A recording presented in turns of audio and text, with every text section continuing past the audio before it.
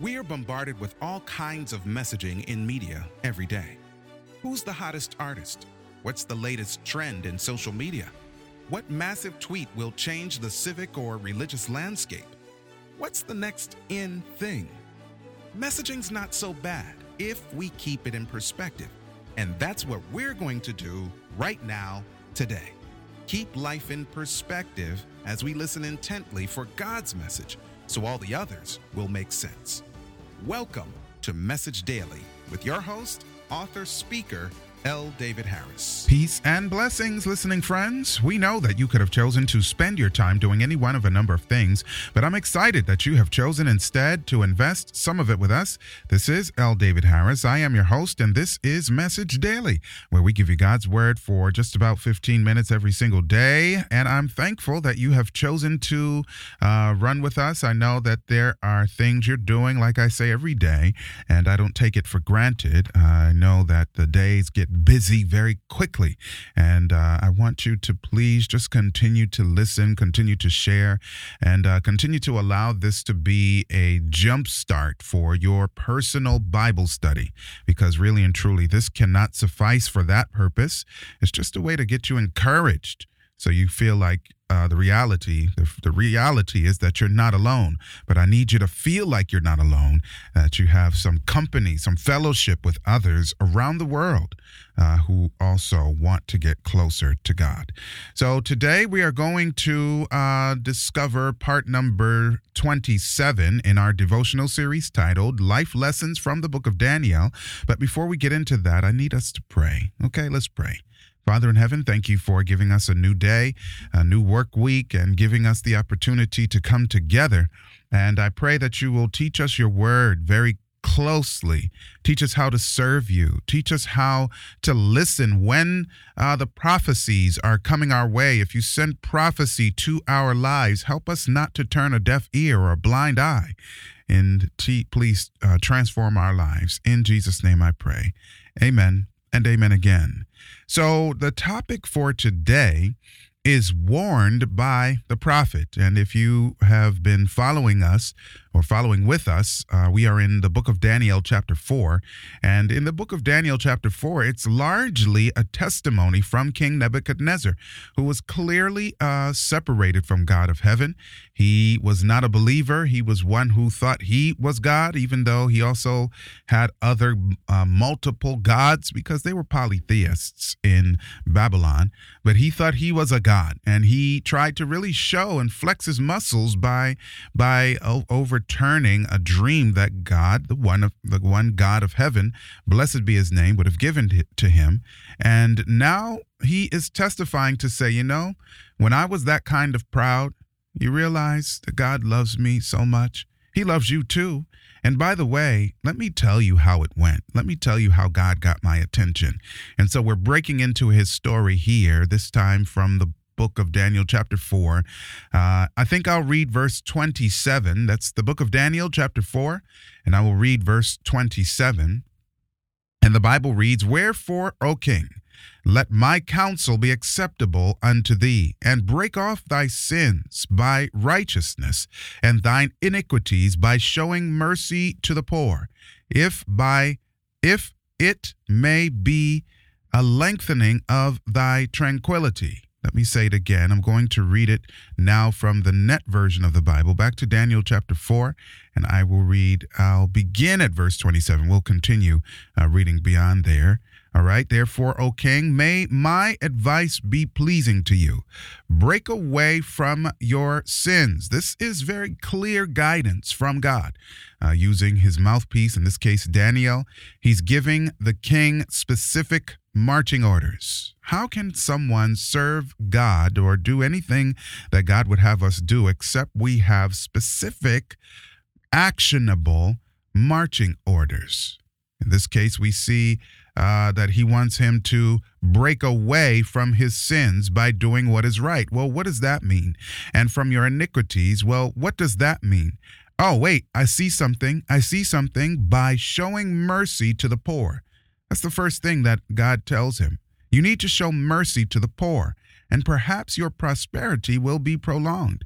So it was a habit of these despots kings, right? It was a habit to trample the poor. In fact, to build entire societies on the backs of the poor, to steal and wrest from people who could not defend themselves, to wrest from them their legacy, their resources, their families, their wives, their religion, their food, everything that was the essence of who they are and what made up their society. It was a habit of the kings to strip that from them.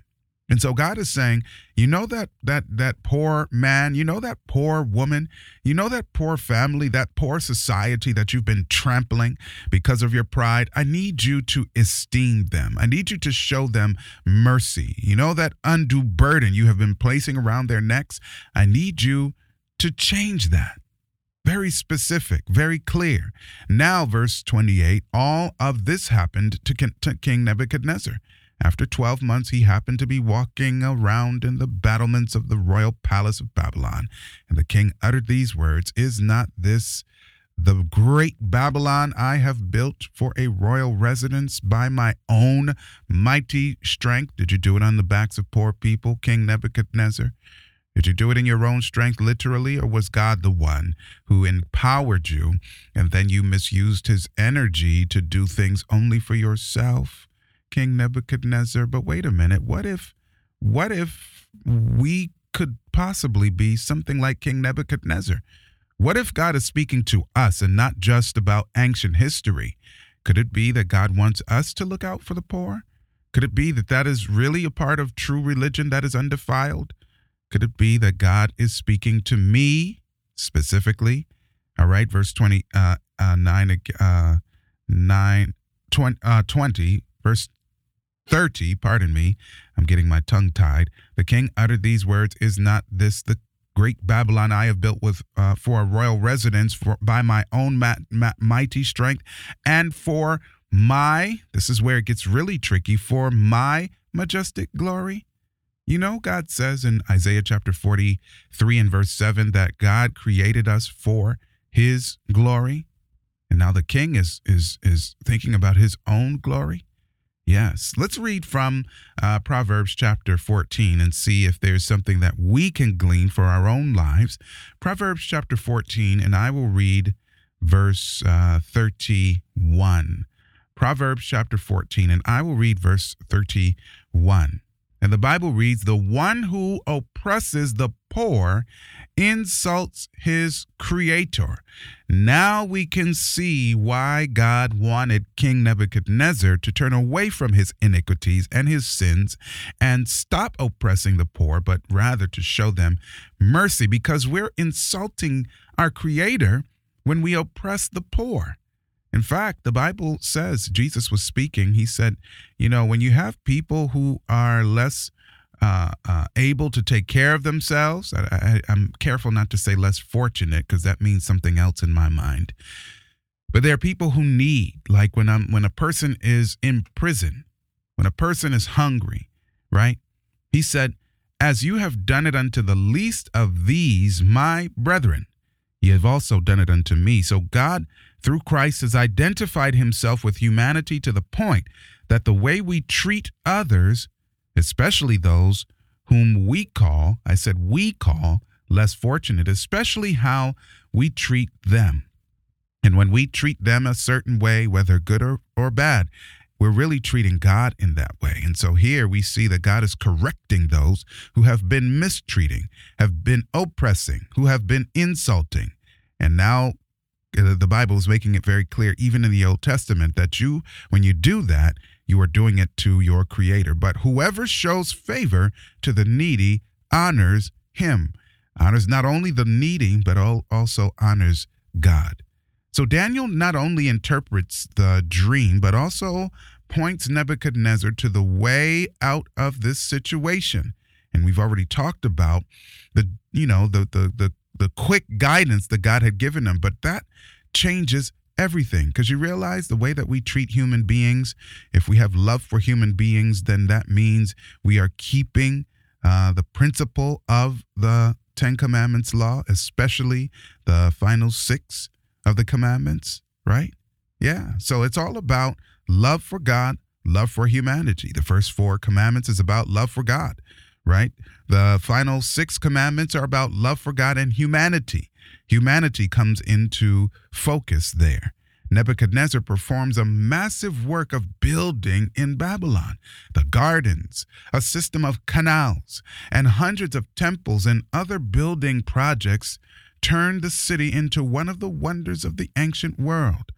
But such splendor and beauty, at least in part, is accomplished through exploitation of slave labor and neglect of the poor. Furthermore, the wealth of the empire is used to gratify the pleasures of the king and his entourage. Have you ever seen that? Are you seeing that at anywhere in your current society? I could name some, but I don't want to get too specific here, but I think you have sense. You can figure that out. Thus, the pride of Nebuchadnezzar not only prevents him from acknowledging God, but as a consequence also makes him oblivious to the hardships of those in need. There's a point where we can have so much, quote, power that we forget our humanity, our humanness. And when we forget our humanity, our humanness, then we lose compassion and empathy for those who are in need.